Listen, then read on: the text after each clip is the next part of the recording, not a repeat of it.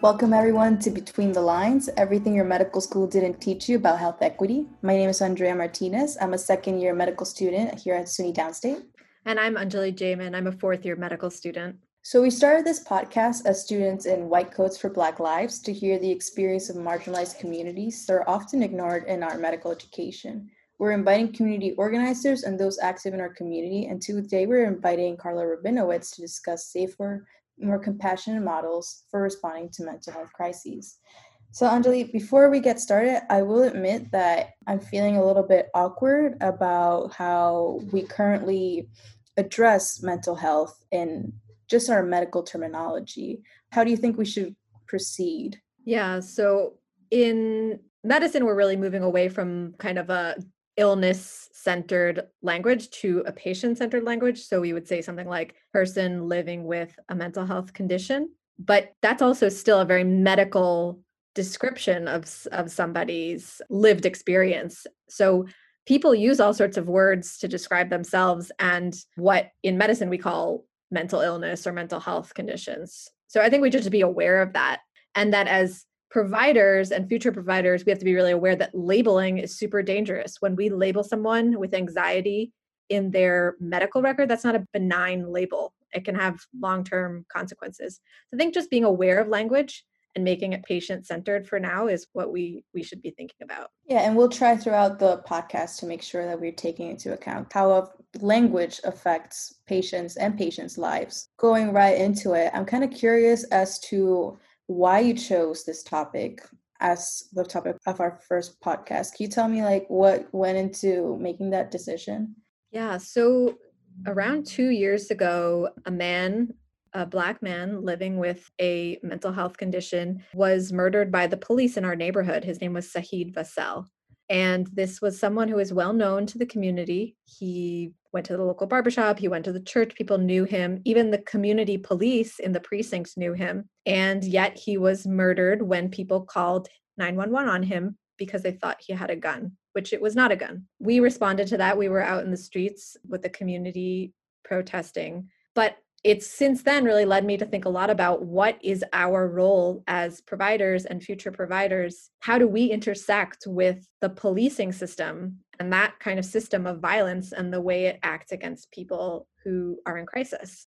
This happened before I even came into Downstate. So there's a lot of history in Downstate that I'm missing about a lot of things. And there's a lot of history also in the United States that I'm missing. So we both read a brief history of the criminalization of mental illness.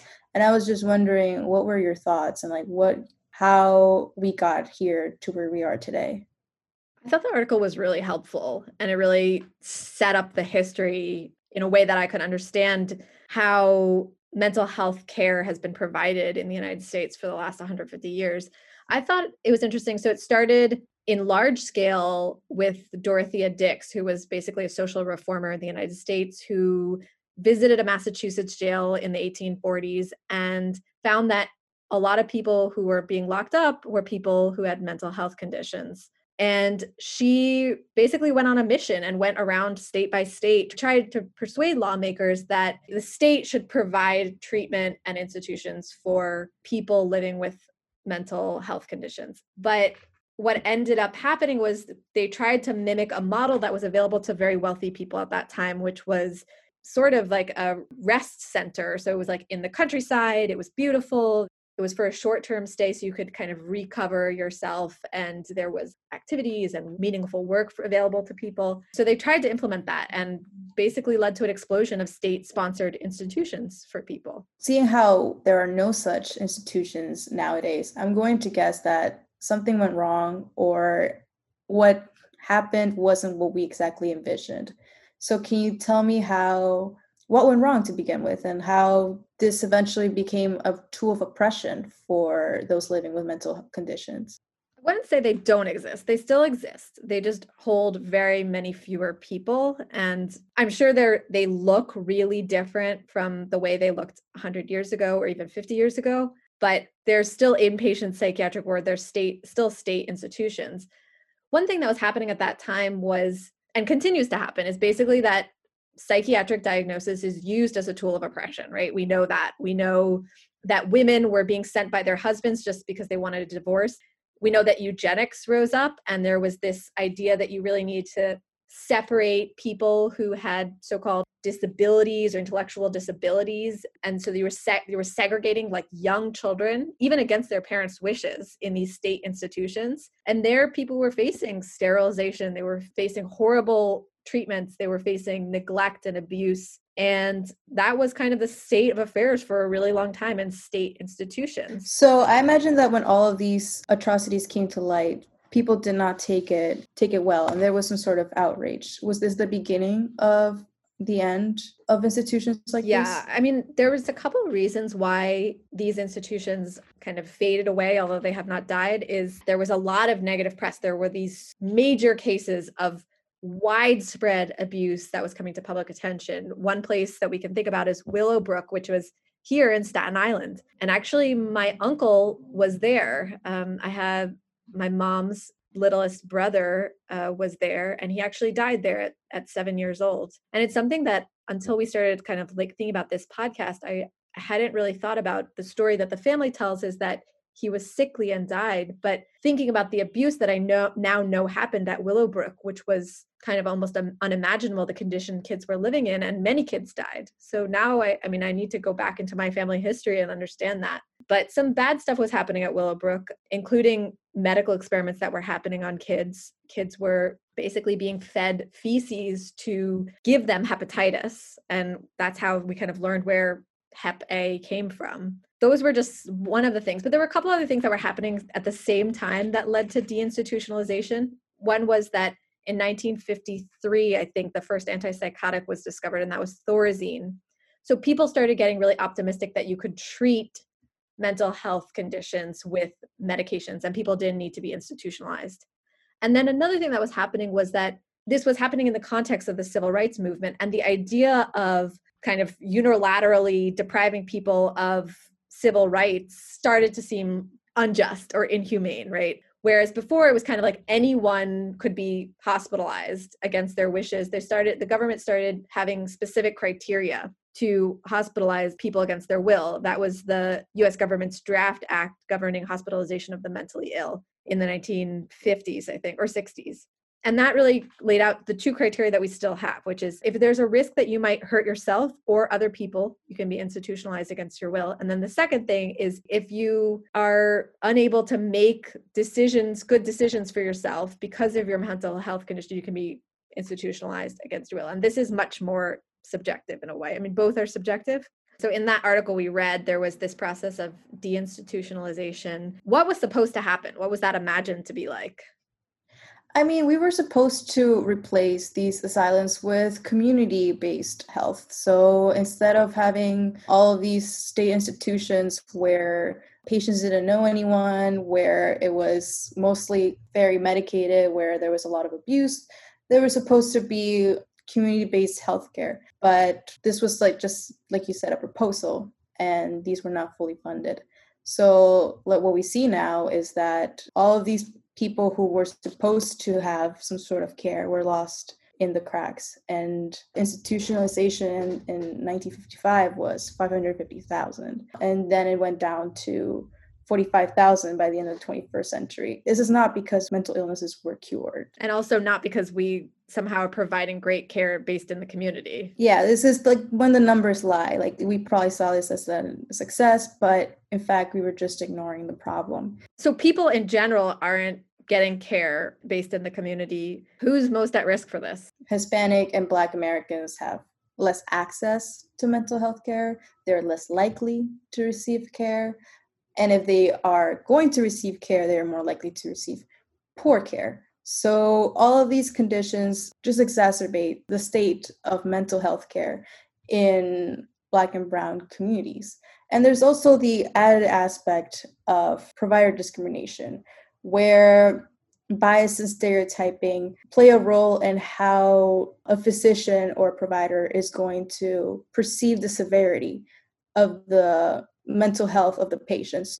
So let me ask you a little bit So we're medical students. We really learn about mental health only in the context of the medications, essentially. What's the problem with the medicalization of mental health? Going back to just the history, we thought that Thorazine was going to solve mental illness, and then it was only one aspect of the full lived experience. We're now seeing sort of like disease mongering where we are treating normal life experiences. So we're medicating children who have problems with attention. And I don't want to say that these conditions don't exist because I also don't want to erase actual medical diagnoses, but a part of me wonders how much of this should be treated with medication and how much of it should be treated with just interventions of therapy or investing in communities so that children have more teachers or more childcare. And another part is also money, of course. Like there's money to be made from giving patients drugs. So people should have access to care. There should be equal access to care, but we should also, as providers, really be thinking about expanding the options of what care means, right? Instead of just prescribing someone a pill and being like, all right, you're done. Exactly. For hypertension, we don't say, okay, here's this pill. You have to change absolutely nothing in your life. Keep doing what you're doing and then expect results. We always go for lifestyle changes first. Well, we're supposed to. But I think like now we should get into also, since today's podcast is about police intervention in mental health crises, I'm mostly wondering how we came to consider this vulnerable, marginalized community as dangerous to us. Yeah, I think it's something that we can really see in the reactions to people who are living on the street, right? Or people who are in crisis, the way that strangers interact with them. We also see it in the hospital when someone comes in who's in crisis, who's been brought in by the police or by EMS, the way that doctors interact with this person is as potentially dangerous, needing sedation, needing to be restrained. They tell medical students, step back in case you get hurt, right? So there is this perception that there's danger. And I think that really needs to be questioned, right? We know that there's a really high rate of people living with a mental health condition who are incarcerated. But why is that? We really need to question that. We know that most people with a stable mental illness don't present with an increased risk of violence. And we know that people really face barriers to receiving care that might keep them out of crisis. But we also know that, for example, the war on drugs has contributed to this. We know that people living with mental health conditions often have comorbid addiction issues, right? We know that there's increased presence of police in high-risk neighborhoods.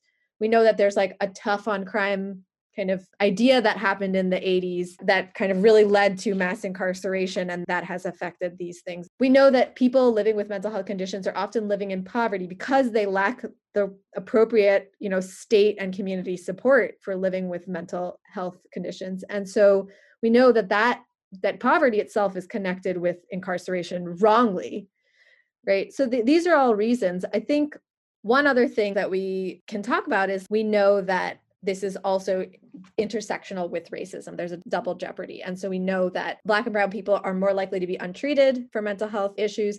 And then we know that the police are more likely to target Black and brown people.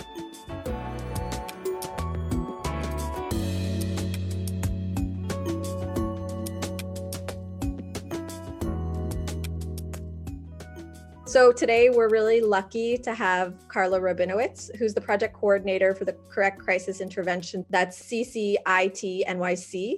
She's also the advocacy coordinator at Community Access.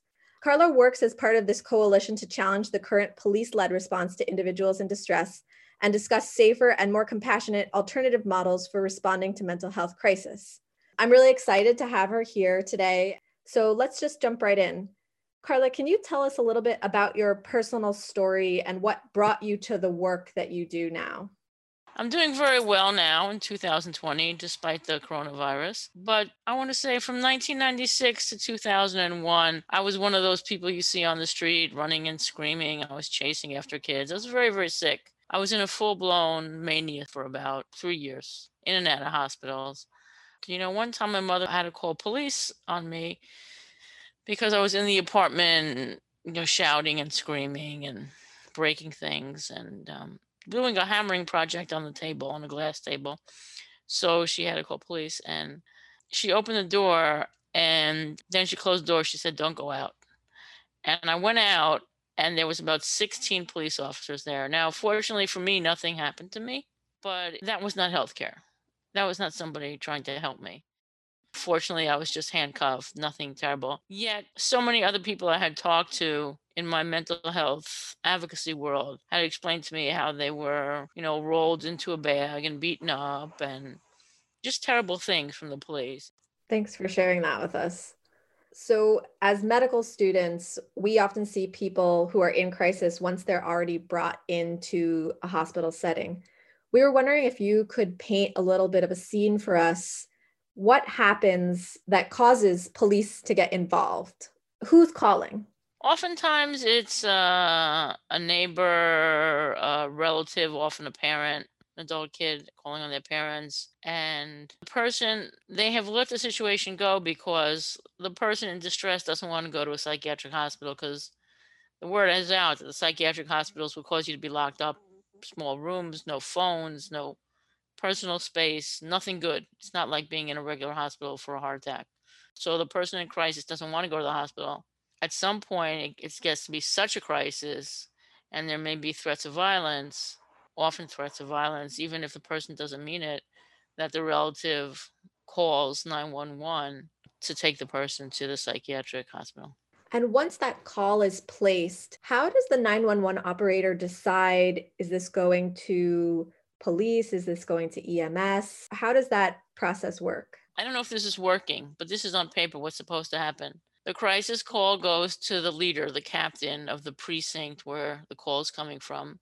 The captain is supposed to quickly find officers who've been trained in CIT and dispatch them. There's also a very small contingency of what's called the emergency service unit when a person is in mental health crisis, but the violence level is high. They call the emergency service unit, who, by the way, got some training, but they didn't get the training where there's interactions with people in mental health concerns. So it's all messed up. I do want to say that the mayor just announced a pilot project where he would send emergency service units and clinicians in some cases. Look, it's a good first step. He's moving in the right direction.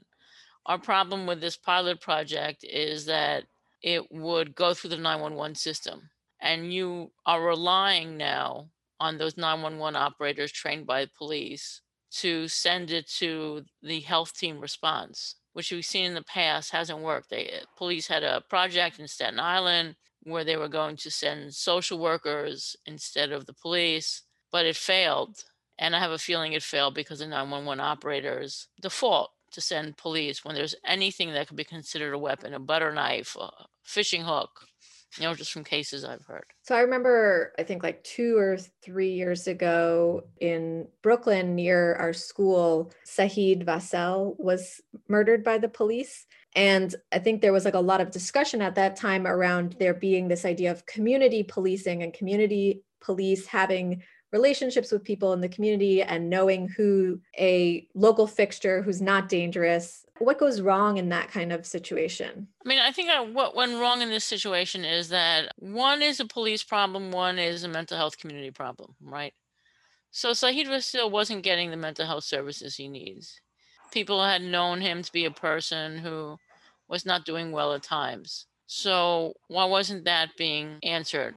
Listen, medication is not always the answer. And even if you have medication, you need other things. But why wasn't he connected to the mental health community? He was connected to his community, but why wasn't he around other mental health recipients who could have said to him, "Hey, Sahid, I think you're not doing well today. Maybe you got to, call up your doctor." I live in a cocoon, and I'm so lucky that I not only work for a housing agency, we help people with mental health concerns. I have this whole mental health community around me. There's this whole broad community in every borough of people in clubhouses and art programs. The other is a policing problem. I just don't think police are the answer. We want to see a health team response that focus on the whole person, not just he's waving an object now, he's sick, let's de-escalate it, but hey, Vasil, what do you do during your day? Do you go to any clubhouse? Hey, Vasil, do you know there's like 20 people a block away who meet every day to talk about substance use or whatever it is, That's not something the police can ever do.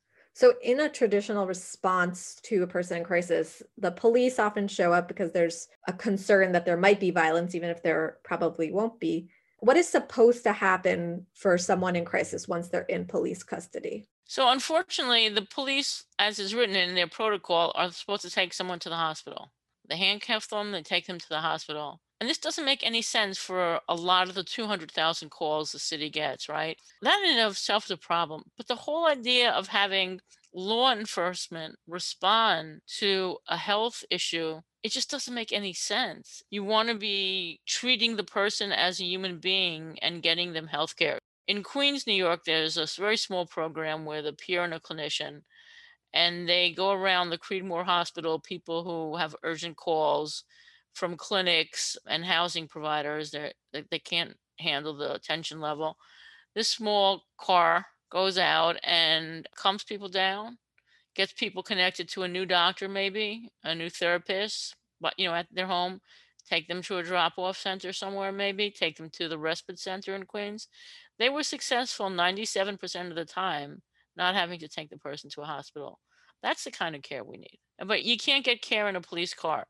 Even if you teach them de-escalation training for 36 hours, that's 36 hours of training when they've had 4 years of training of looking for crimes, trying to do things by force. That's what they're trained to do. The way the mayor is substituting the EMS, the emergency service units, he's getting EMS involved when they're very friendly with the police and will likely call the police. Our model calls for a peer and a private EMT from the community where the pilot is being run. So the whole idea is when you're responding to someone in a health crisis, you have to show concern. You have to care about the whole person and not see it as a crime in progress. So, you've talked a little bit about some of the harmful effects of coupling policing with really poor mental health care. How has your thinking about police reform evolved over time? So I was probably one of the most pro-police people in my coalition. Even though I had things in my past where the police didn't treat me so well, I was always so hopeful that we could educate them, that we could teach them, that we could interact with them and make the situation better. The CCIT coalition had first, early on, thought the idea was to train the police, give them 36 hours. Maybe we can teach them to be compassionate and show them the right way to respond. Well, it didn't work because that's not what police do. The training started in June 2015. From June 2015 to June 2020, 16 people that we know of were killed in a police encounter. Less than half were killed when there was no training. More than twice as many were killed in a less period of time after the training. So the training doesn't work. The police are not meant to respond to healthcare. They're not going to give healthcare. The best option you can have with a police encounter is you go to the hospital unharmed in handcuffs. And the worst encounter is you get bruised. And then the even worse encounter is you get killed. Why are we sending police for healthcare? It's like sending an auto mechanic to do heart surgery. It's not the same job. My thinking just evolved over time. In 2016, we wanted to get away from police response. People in crisis in color have an even worse time with police. So it's scarier for families of color. My views have been confirmed from what I saw with the protesters on the street. I'm so grateful for those young people on the street who are protesting the deaths of George Floyd and other people of color, because it brought to the issue not only the violence against people of color alone, but also people with mental health concerns. So, can you talk a little bit about this model that you've just mentioned, Cahoots?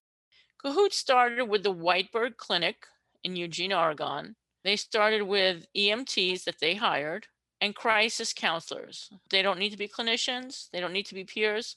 They train the crisis counselors for, I want to say, 3 to 6 months in the field. And the EMT and the crisis counselor go in a van. They stay in that van all shift and they respond to urgent calls. So, how it works in Eugene is they were taught the police lingo on the radio.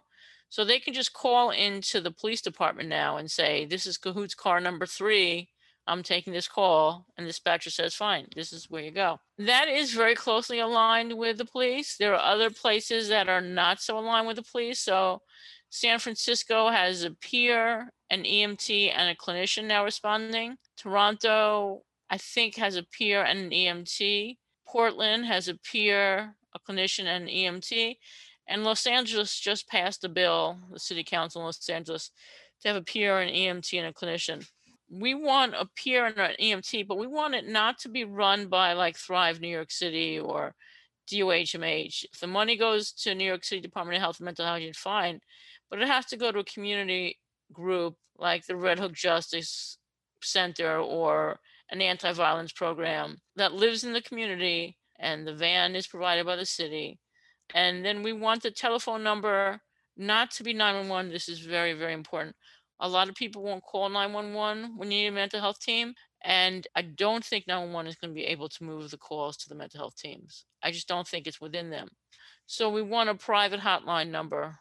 And that's what we want. What we have now is the mayor just announced today is going to do a pilot project of emergency medical services who are within, the NYPD realm, and they will have a clinician. So I know the mayor came up with this plan to have the emergency medical service and clinicians respond, but I fear it's going to be the same old, take someone to the hospital where they'll get doped up on medication, and then the medication side effects will make them feel sick, and then they'll get off the medication, and then they'll take them back to the hospital.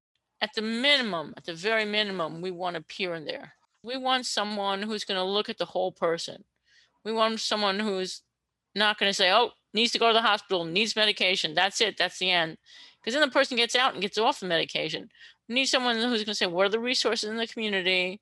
Whereas maybe they're low on food in their kitchen, where the food pantries that you go to, maybe they have foot care, they need a health clinic, maybe they need a therapist, to resolve those kind of issues rather than just moving them to the hospital, which is not going to solve anything because they're going to get right back out. So I'm starting to really see your vision here, which is part of what you're saying is you need peers, but you also need it to be community-based, because if it's not, there's just no way that a huge city like New York City, where there are social services and community-based organizations across 5 boroughs, there's no centralized power that could create a referral system for someone who needs foot care. Yeah, community-based group to do the hiring, and if there's support from peer organizations, for peer organization to the training, that's great. In the mayor's model, he has Health and Hospitals Corporation doing the training to the emergency service unit. That's a joke. They're going to tell them hospitalized people they're hospitals. So we know this is going to be just moving people to hospitals, and then they're going to get out, and then the family's going to call 911 again, and then they're going to get in, and then they're going to get out.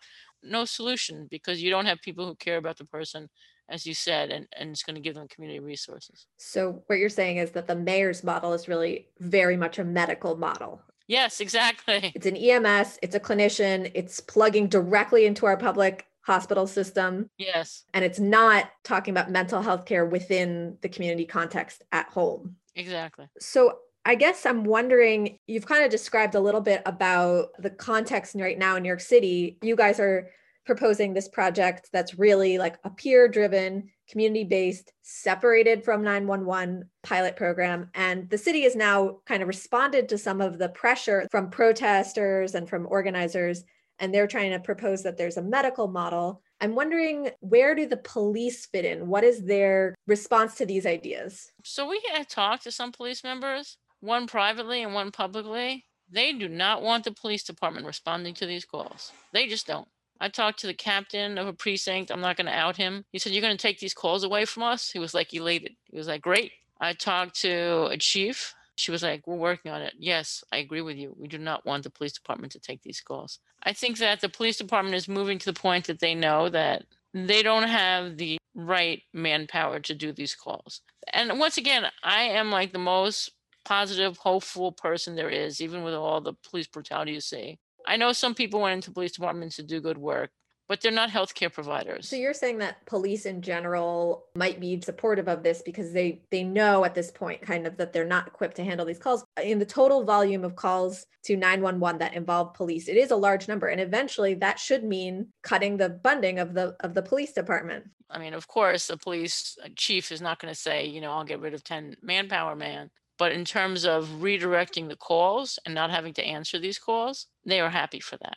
But for the city, that's kind of like a catch-22, because it's like the police budget is so huge, and now there's another program that's going to be totally separate, and it's not going to even take away funding from that budget that needs to be. I hear what you're saying. And I know everyone says this when they have their program, but this is like really a cost saving measure, because in our pilot, where we have full-time 24/7 in 2 precincts, which is bigger than neighborhoods, the whole total budget for a year is 3.3 million. I know one private civil rights attorney who works in the area of civil rights claims against the police. A third of her cases against the police are for people with mental health concerns. She's just a private solo practitioner. The city doles out $1 million a year just for those cases.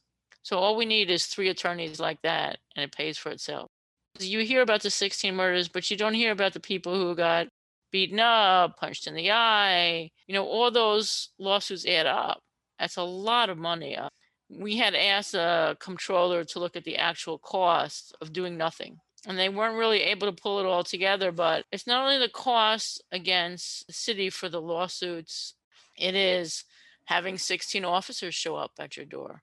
It is the cost of ambulance transport. It is the cost of a court case. All those costs are so much money. So I think in the end, by having the police moved out of that area, the city will see that it's saving money. I mean, hundreds of millions of dollars a year on police misconduct. I guess I'm wondering, you had mentioned, or last conversation we had, that there is some pushback from some police abolition groups. And I'm wondering if you can just talk a little bit about what you perceive the source of that tension. Yeah, I mean, there's some groups like CPR who are total abolition, don't want police involved at all. They haven't been working in the area of mental health, but they got into mental health. In our model, the calls go to a mental health hotline. If you call for a mental health team, you get a mental health team. And then the mental health team can call police in such a small number of cases. If the person is taking action to harm the person at the time, threatening serious and imminent bodily harm, or they're wielding a weapon, at the point of attack. We thought we had it crafted in such a way that no one would get mad, but they got mad at us. And they're like, no, you mentioned the police. You can never have the police. And what their point is once you mention the police will take it over. And I understand that, but to have a realistic program, you have to have a setup for when that mental health team feels they need a police officer. In Cahoots in Eugene, Oregon, they called the police 0.6% of the time. In Queens and Transitional New York, they only transported the person 3% of the time to a hospital. So even less, maybe 1 to 2% they call police. If you're talking about 200,000 calls and you can get police involvement down to 1 to 2%, I think that's phenomenal. But if you're an abolitionist, you can't support that plan. And if you can't support that plan, you're not going to get the community support. You're not going to get the city council support, and you're not going to get it funded. And that's my real problem with it. Is like, okay, if you want to be an abolitionist, that's fine. But right now, people are getting injured and killed, and we need to solve this right now. So we were talking about how they're not obviously going to want their budget cut. Are you saying that there might be cost-saving measures? Because, for example, a big part of the police budget is police overtime. So if you just have fewer police officers showing up to a crisis response, or no police officers, you might end up actually decreasing the budget. I mean, as a coalition, we support redirecting funds. We don't want to abolish the funds. We're not an abolitionist group. So yeah, definitely. If we take the work away from the police, there won't be 16 police officers showing up at somebody's door. Good for the person and good for the budget.